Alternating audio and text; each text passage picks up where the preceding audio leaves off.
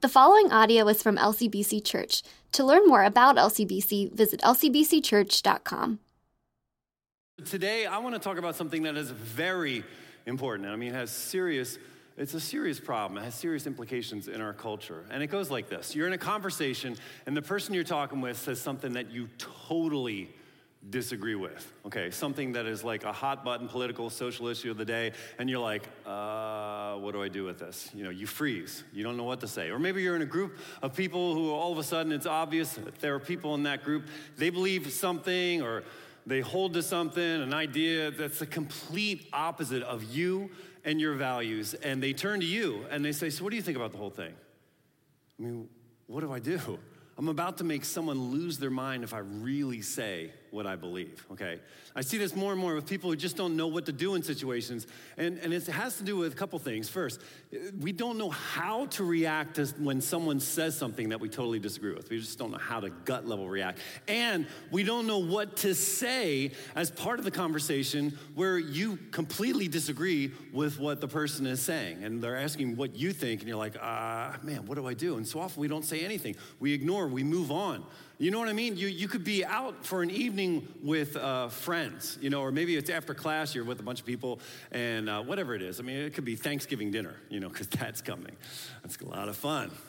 Get ready for that. So someone says something that bumps into a hot topic or a political philosophy or a deeply held conviction, and it could be about the environment, it could be about race relations, it could bump into issues of identity or gender, and things that we're having, the conversations we're having as a culture right now that are just filled with a lot of heat. And the reason there is so much heat behind these issues is that convictions are no longer just about ideas.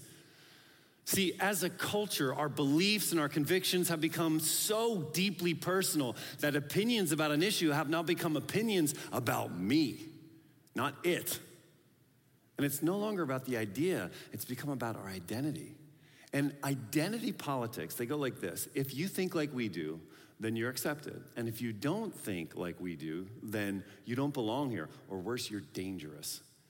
And what's even more difficult is because we're talking about people and not ideas, it means we're holding opinions or having a value that is different than the crowd.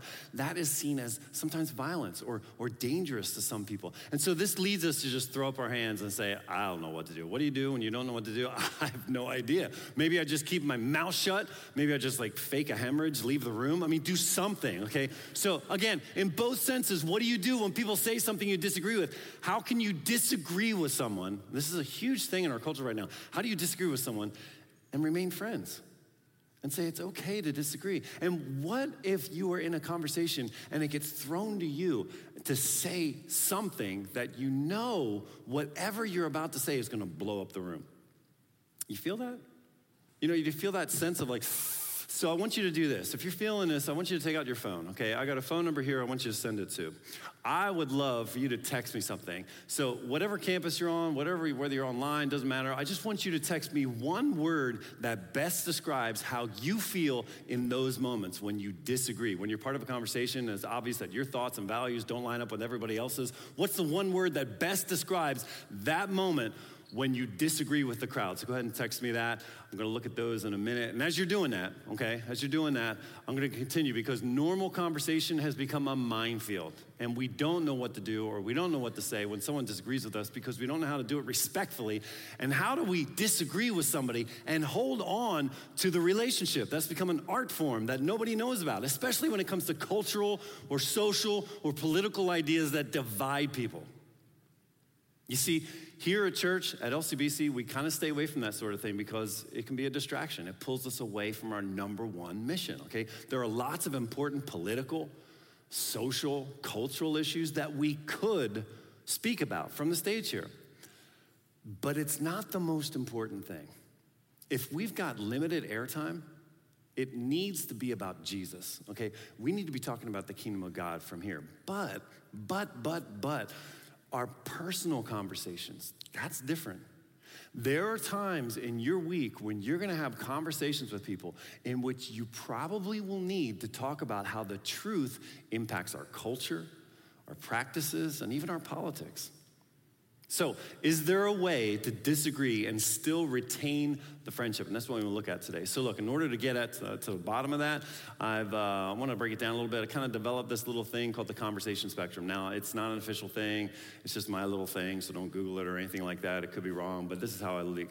So, conversation spectrum kind of goes like this. Generally, people fall into one of three areas, and so you got to figure out like which side you're on. So on this side here, you got truth tellers. Okay, truth tellers are the people that love to tell the truth. These people love to stand out. They love to say what they think. They're okay if it makes other people uncomfortable. Truth tellers just tell it like it is, and there's a certain beauty to truth tellers. Okay, I love strong-willed people who don't feel the pull of the crowd.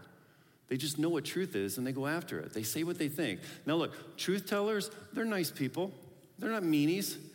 But they don't mind if people get hurt hearing the truth because the truth is more important. So if you hear me saying anything today, truth tellers, listen to me. Please hear this. If you are a truth teller, I don't think it is God's will for you to shut your mouth and play by the rules. I don't. I think you're right. Truth needs to be communicated, not stifled. But you knew this was coming. See, this is the hard part for truth tellers. This is hard for them to hear. It's like you become tone deaf to this. When you tell the truth, but you don't do it with grace and love, and even an understanding of how you're coming across to other people, all you've accomplished is being offensive. I'm sorry, that's the truth. You talk about truth tellers. I'm giving you some truth right now. I'm not saying this is who you are. I'm not saying you're offensive. I'm just telling you how you might be coming across to other people. If you're not doing it like Jesus, you're doing it wrong, okay? Got it? So just being straightforward with you. So to illustrate this is going to be fun. Remember music class? Like in 5th grade? Okay. So I tried to find a gong, couldn't really find a gong. This is called like a China crash, but we'll just call it a gong, okay? Does anybody mind? We'll just call it a gong. It's cool. So gongs can be annoying, can be really loud. I love that. The first crash, people go like that. Okay, so yeah. So you like that sound? So we're gonna hit this sound a little bit, like.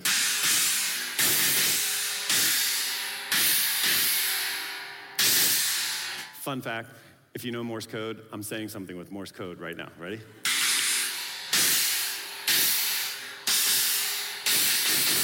Brought to you by Excedrin. So, listen, you might not even realize this, but I just told you that I loved you in Morse code. Check it out. See, it's like dash, dash, like. Okay, do you want me to keep doing it? No. Put it away. Okay, I'll put it away. Music class is all done here. So listen, we learned something from all this. Listen to me. Just because you're making noise does not mean you're communicating. Let me repeat that. Just because you're making noise doesn't mean you're communicating. Half of communication is making sure the recipient understands your message. Okay, so check this. Which means if you don't care what people think, that's a 50% rate. That's failing, okay? So that's truth tellers. You got truth tellers on one side. You got to love truth tellers. But on the other side, you got these people we call people pleasers, okay? People pleasers love people. People pleasers are it's not that they think that loving people is more important than the truth, but they think that truth comes through loving people. And there's a beauty in how much you get it. If you're a people pleaser, just like the truth tellers are right about the truth, you are right about making sure that people know they are loved. People pleasers have a passion for people. Say that 5 times real fast.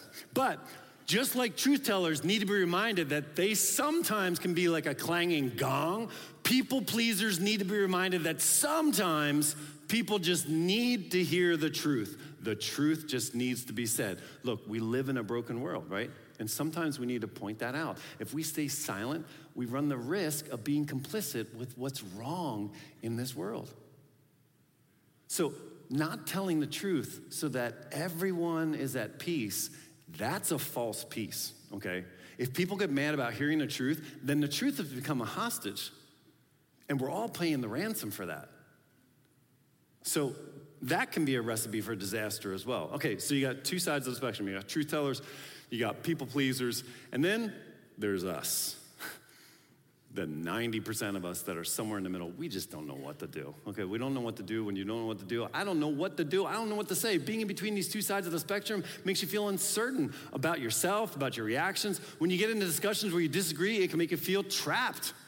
It can make you feel anxious. In fact, you know what? You sent me in some great words here. Let's go to the texting thing. Oh, wow. Yeah, I got some good stuff here. So here's some of the words you text in. This is how it makes you feel. This is us, okay? You feel, wow, a lot more coming in. They're just moving. Anxiety, unsafe, uncomfortable, scared. Matt Parks, you're scared? Probably shouldn't have done that. Let's call somebody out. And Matt's probably like, that's exactly why. You're calling me out here.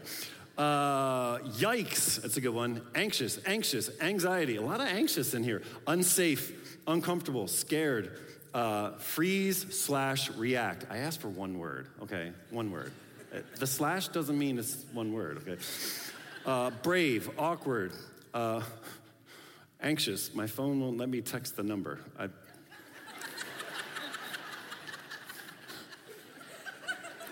You got through, okay.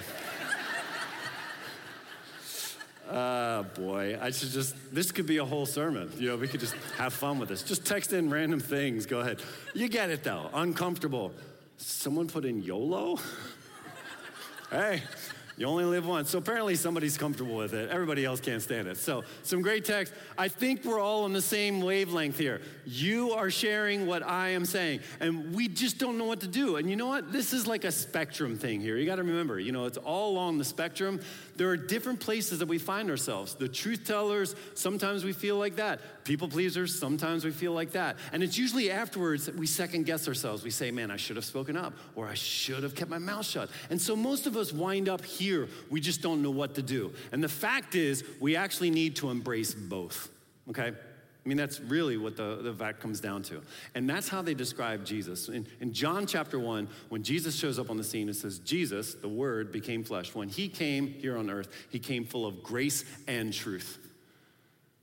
He came as a truth teller, and he came as a people pleaser, and he put them together. See, this is a description of Jesus' message. It wasn't his leadership style, it wasn't how he appeared, it was what he did. It was what he said, how he said it. He was full of grace and truth. You know what that means? That means Jesus never shied away from saying what is true. He didn't keep his mouth shut to save the peace.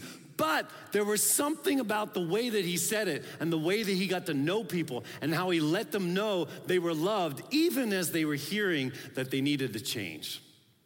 And that's what we need to imitate. Look, I don't care if you're far from God. I want you to try this.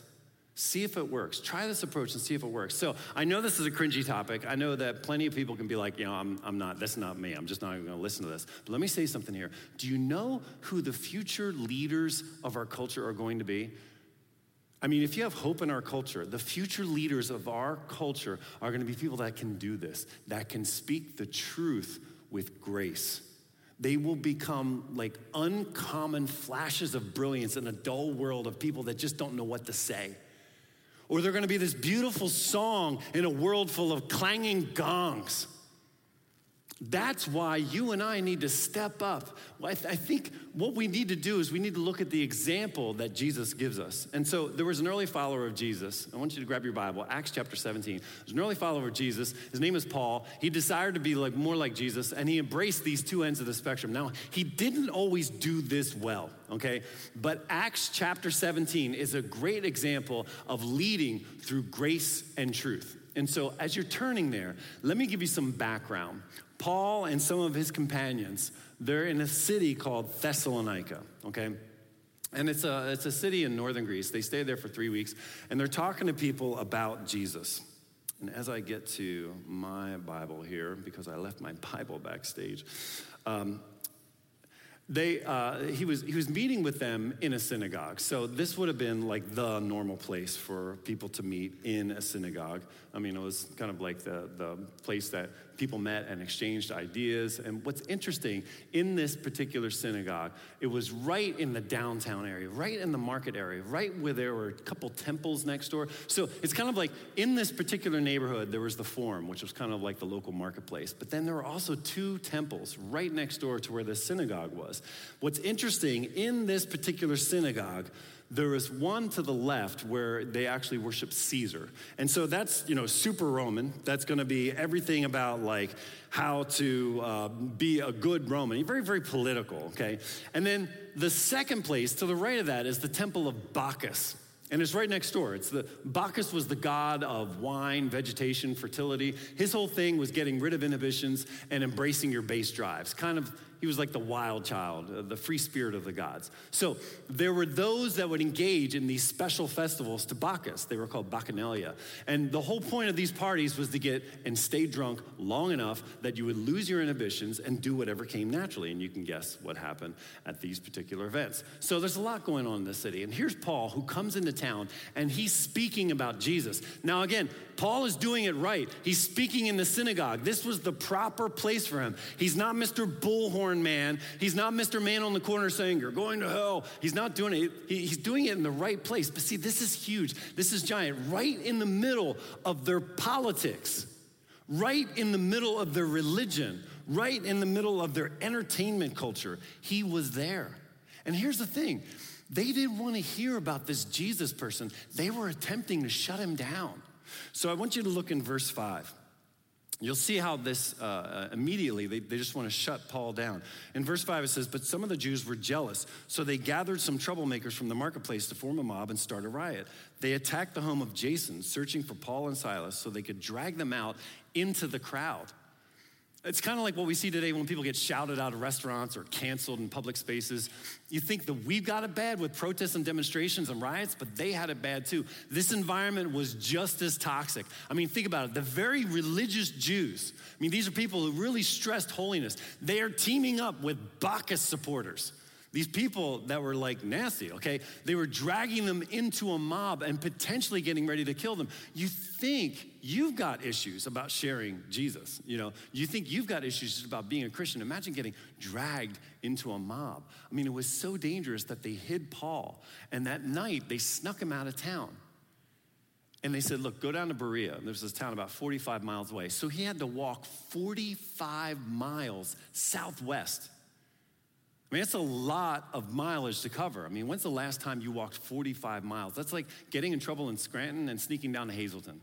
Or that's like having issues in Ephrata and having to walk to York. Or going from Shamokin to Elizabethville, getting in a riot in Lansdale and needing to escape down to Wilmington. That's a good piece of territory to cover. So Paul escapes to Berea, and the people there are much more receptive, and he has much better experiences there. But check this out. If you look actually in this chapter, the Jews of Thessalonica were not happy with that. They followed him all the way to Berea, and they stirred up the crowd there as well. So Paul is again threatened with an angry mob, and they sneak him out of Berea and they put him on a ship and he goes to Athens. So Paul winds up in Athens just to regroup. He spends a few weeks there waiting for his team to rejoin him and launch out in a new direction. So let's just pause here for a second, because we got a note here. I love how Paul doesn't get discouraged.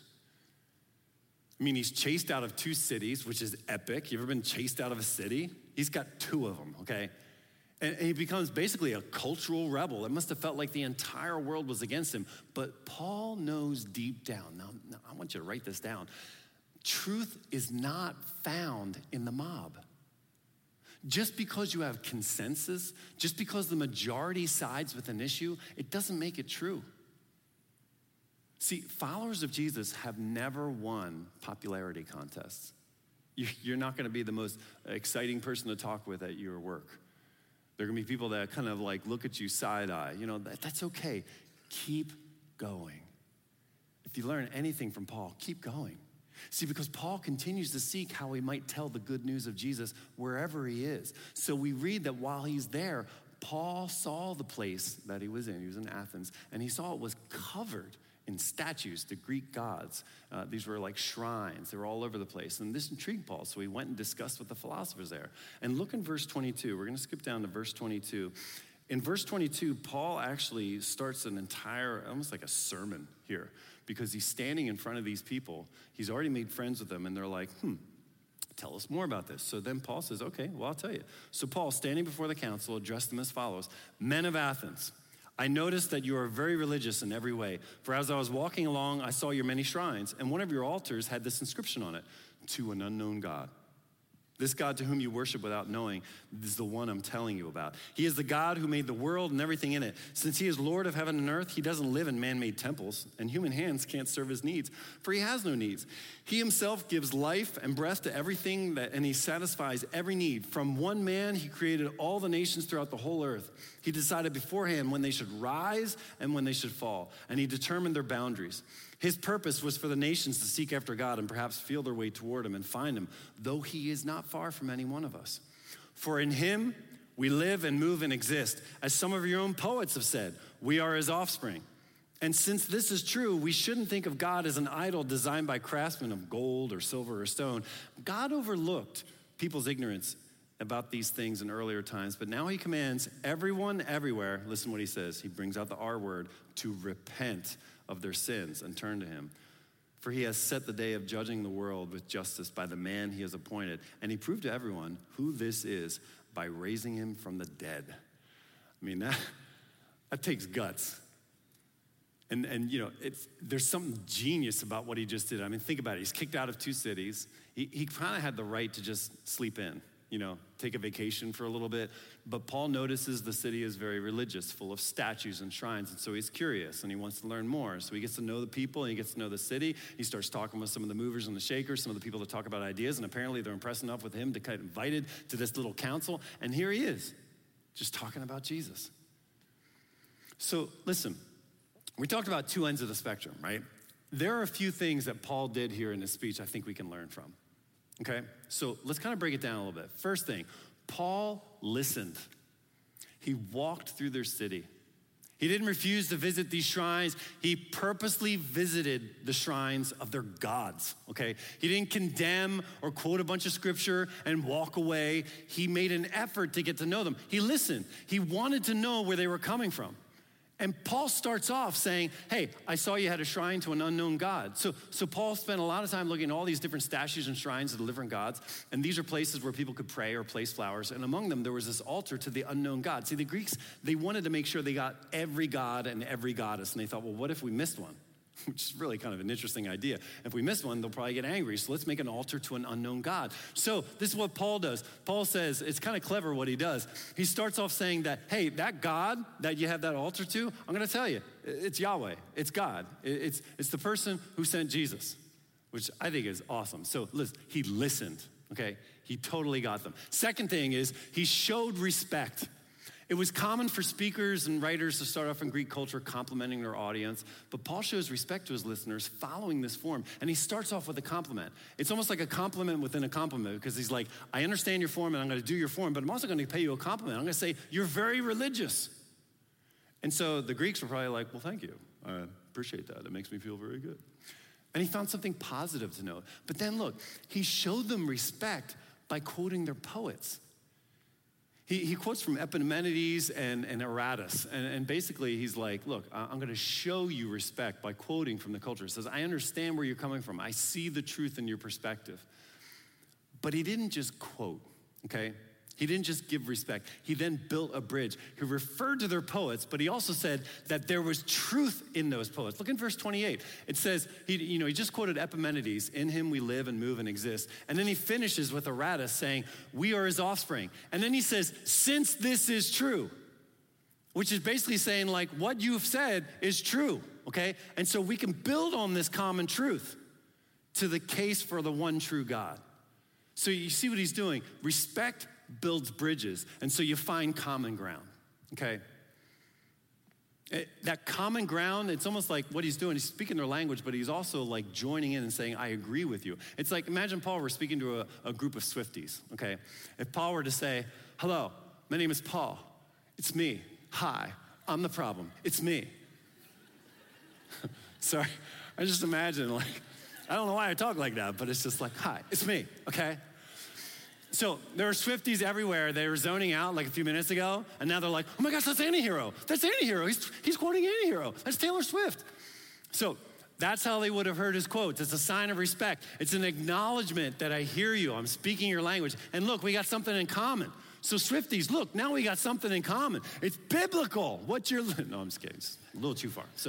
So I feel like Paul sets a pattern of this in his encounters where he disagrees with people, and he does it here exceptionally well. Listen to the person you disagree with. Respect their views. Find common ground. And then make sure that you keep the issue on the table.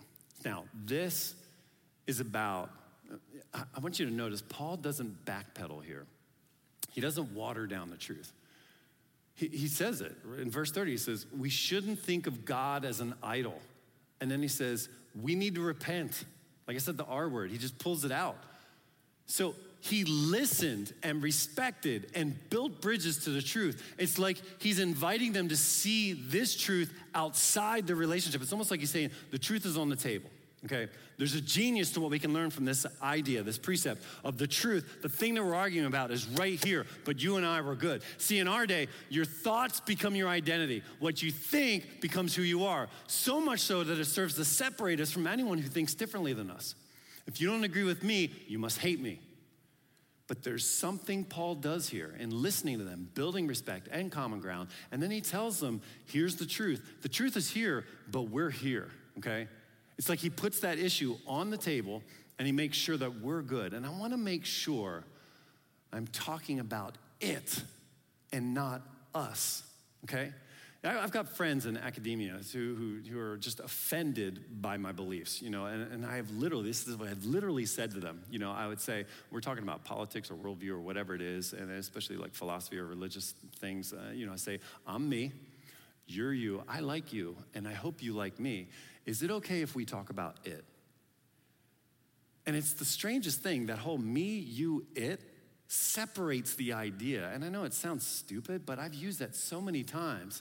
The matter for us to consider is on the table. Again, I like you, hope you like me, but this is the matter we need to consider. And then, you know, Paul did that really well, and then he set up time to actually do that some more. So I want to cement this idea. I want to cement all of these ideas, especially that last one. So I would love, and this is where it's going to get really fun, I'd love to get a volunteer from the audience, okay? And I want to have somebody come up here, and particularly somebody who might be a Dallas Cowboys fan. Do we have any Dallas Cowboys fans? Yeah, can you come on up? Yeah, come on up here. There's some steps right over there. Let's hear it for him, come on. So as he's coming up, basically what I want to do is I want to put an issue on the table. So what I'm going to do here, this is going to be fun. It's like visual aids, okay? So here's it, okay? Are you a Cowboys fan? I went and toured their stadium recently. All right, come on over here. That's good enough. What's your name? Chase. Chase. All right, let's hear it for Chase. Come on. So Chase, we haven't talked before. That's true. This is totally right off the bat. Notice I haven't given him a mic because if he's a Dallas Cowboys fan, I don't want to give a mic to evil, so that's okay. I'm just kidding. I love it. So a couple things we're going to do here, okay? We're just going to like walk through this, and obviously this is like fake and everything. We can't really talk about like a serious issue, but I just thought, let's talk about, I'm an Eagles fan, diehard Eagles fan, love them. Thank you. Yeah, there you go. See, but see, we love you. You know, you're doing a good job. So let's say we're talking about like, I think the Eagles are superior because they won the most recent Super Bowl. But you've won like 17. Yeah, you won like 6 or 7 of them, right? Yeah, or something like that. 90s. You guys are good. So see what I'm doing here? I'm listening, and I'm not fake listening, okay? You don't just listen. Sometimes people, when they argue, they'll like talk, and you'll see the person listening to you, and they're just ready to jump on something or ready to say something. And so, you know, you're interested because you want to like jump on something. But when we listen to somebody, like if I were to talk to you, I want to listen to you. I want to find common interests. And so, you know, as a Cowboys fan, I'd be like, so why are you so wrong? No, I'm just kidding. So why do you love the Cowboys? I mean, America's team. There you go. Okay, so America's team. Okay, yep, we got one person. See, That's we good. got one down there. Just one. He was up here last night, you know, so. So then I move into respect. I say, okay, I can respect, you know, and listen, a lot of times, this is so true. Okay, so Chase, listen. A lot of times people will say, well, I can respect that. That's cheap respect, okay? Anybody can say, I can respect that. You actually have to say what you respect in order for it to be respect. So you point out something, you find something you can actually agree with, okay? So was your dad a big Dallas Cowboys fan? Nope, just college. See, I could have respected that. See? Wow. Okay, so you listed this. You said America's team. And so here's something, okay, and this is where like respect and bridge building kind of come in. So like when Paul quoted from their poets, when we're talking about building common ground, like he said it is a true thing, you know, like he's quoting from their poets. He used this idea that the poets were talking about to support God as the creator of all things. So I'm trying to find something that's between us, and I hear you say America's team, which I strongly disagree with. But I can find respect. I can respect this view. You know why? Because it actually turns out the most number of t-shirts sold in the NFL are Dallas Cowboys t-shirts. So that seems to be true, that a lot of people really like it. So it seems to be a lot of people in America really, and do you see what I'm doing here? It's very hard, okay? I would rather be talking about some hot button political issue right now. I'm much more attached to the Eagles than I am to any political position. It would be so much easier for us to be talking about something that like other people would lose their minds on. But anyhow, so you know, I see how I'm trying to build a bridge. And now listen, this is what the biggest thing I want you to get is to put the issue on the table. So again, we're just talking about Eagles and Dallas, and it's kind of an innocuous thing. But imagine we're talking about something like seriously that elevates people's blood pressure, okay? So I would say this. I want to keep things good between us. And I've literally said this, okay? I've literally talked to people like this. Hey, you know what? I really like talking with you, okay? So Chase, I've really enjoyed talking with you. Stay here, though, because I just want to tell you, we're going to talk about it, whether Dallas Cowboys or America's team, okay? Is it okay if we poke at it, but you and I are still good? Yeah, if you let me play with this gong in here. No. I'd rather have you play with the gong than talk about Dallas, so that's cool. So I want to keep you as a friend. I want to be able to disagree about this. I want us to be able to go to lunch together, you know? And so I think that's the whole idea of keeping the issue on the table. And I think if we practice that, I think more people will have constructive dialogue and stay friends even if they disagree. So you're my friend because we disagree. So have a seat. Thanks, man. I appreciate it. Let's hear it for Chase. Well done. It takes a lot of guts to come up here because you don't know where you come from, especially if you're saying you're a Dallas fan. So a couple of things as he grabs a seat and as we kind of like pull this to a close here, a couple things we got to make sure, a couple caveats. There might be a conversation like this in which a person says, you know what, I'm not comfortable talking about it. And that's why it's important to have that conversation. You know, you might find out, no, this is too close to me. I can't talk about it. At least you know now that this is not something that you can talk about. Ask them if it's okay to be friends and just not talk about it until they're more comfortable talking about it. And I think that's a great way to conduct it. Final thing on this is you could do all of this and do it well, and people will still be angry or offended or hurt by what you believe. That's okay. Listen to me. This is really important. Write this down. Our job is to seek peace with people, not make peace. Do everything you can to seek peace with people, but it's not our job to make peace. That's a two-way street. That's up to those people and God. And some people will never be happy with you and your positions and your ideas. And again, you got to let that go and seek peace with that person continually, but not feel like you got to make it. So someone once put it like this: the gospel might be offensive to some people, but you don't have to be. Some people just get offended at everything, so try to make sure they are offended at Jesus and not you, okay? So look, we got a lot of work to do, but don't let the amount of work ahead discourage you. It is important that we lead in our culture in this way. And when you don't know what to do because you feel like whatever you say will get people angry and label you as a hater, try these 4 things, okay? In fact, I got a card here. I'm gonna put this aside. I got a card that I put at all the seats in front of you here. If you're online, if you can just grab a note card, or if you want, Post-it note, whatever it is. I want you to write down these 4 steps, okay? I think these are really helpful. The listen, respect, find common ground, keep the issue on the table. Maybe if just one of these things was really helpful to you, just write that down. But if you can write those 4 things down and stick them somewhere, stick them on your mirror, stick it in your car, stick it in somewhere where you can remember and kind of internalize this, okay? And then what we're gonna do here in just a few moments, I'm going to give us some time to talk to God, just some time for you to spend time with God and bring to mind the person or maybe a few people you need to start practicing this with. Because it's not just about political discussions and hot button issues. This is about communication in general. How many friendships could be helped? How many families could this heal? How many marriages could improve communication? In fact, let me take a minute and just guide us through some time. And I just want us to pray and talk to God and say like, man, God, what do I need to be doing with this? So I want you to keep your pen or your pencil with you and your card. This is like an interactive prayer time. As God brings people to mind, as you see faces or think of people that you need to talk with, I want you to write them down. I want you to take it as like, maybe the Holy Spirit's whispering to me like, I need to do something about this. Okay? So let me lead us. Let's take a time to pray here. So God, first off, we just need a moment here just to ask forgiveness. God, forgive us if we've ignored truth and grace. Forgive us, God, if we've been all about being truth tellers and not caring what people think. Maybe, God, we've been noisy gongs. Forgive us if we've taken pride in offending people. And Lord, maybe we've been complicit. Forgive us if we stayed silent. God, we want to be people that talk about the truth with grace and love, just like you did. So God, maybe there is someone we need to approach and ask forgiveness, someone that we've shut down or exasperated, someone we've been arguing with and it's just in a bad place. God, bring that person to mind, and may we write that down on this card.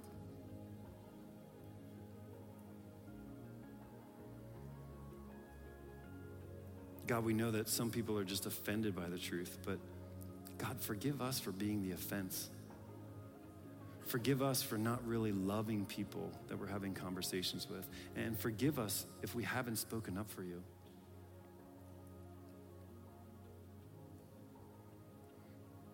And Lord, give us a spirit like Paul's. Show us where to be bold, and show us where we need to be sensitive and love. May we listen and show respect and build bridges to the truth. So Lord, who is it that we need to approach? God, we got a pencil in our hand, we got a pen in our hand. We just want to know, Holy Spirit, who should we talk to? Who is it that we need to practice this with?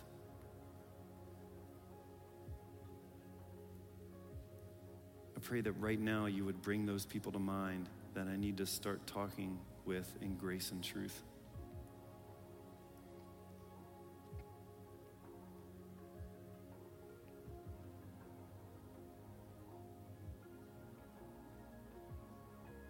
And so, Father, we write down these names, knowing that we need to do some things. We need to start talking with truth and grace. And I pray that you would help us to do this. I pray this in Jesus' name. Amen.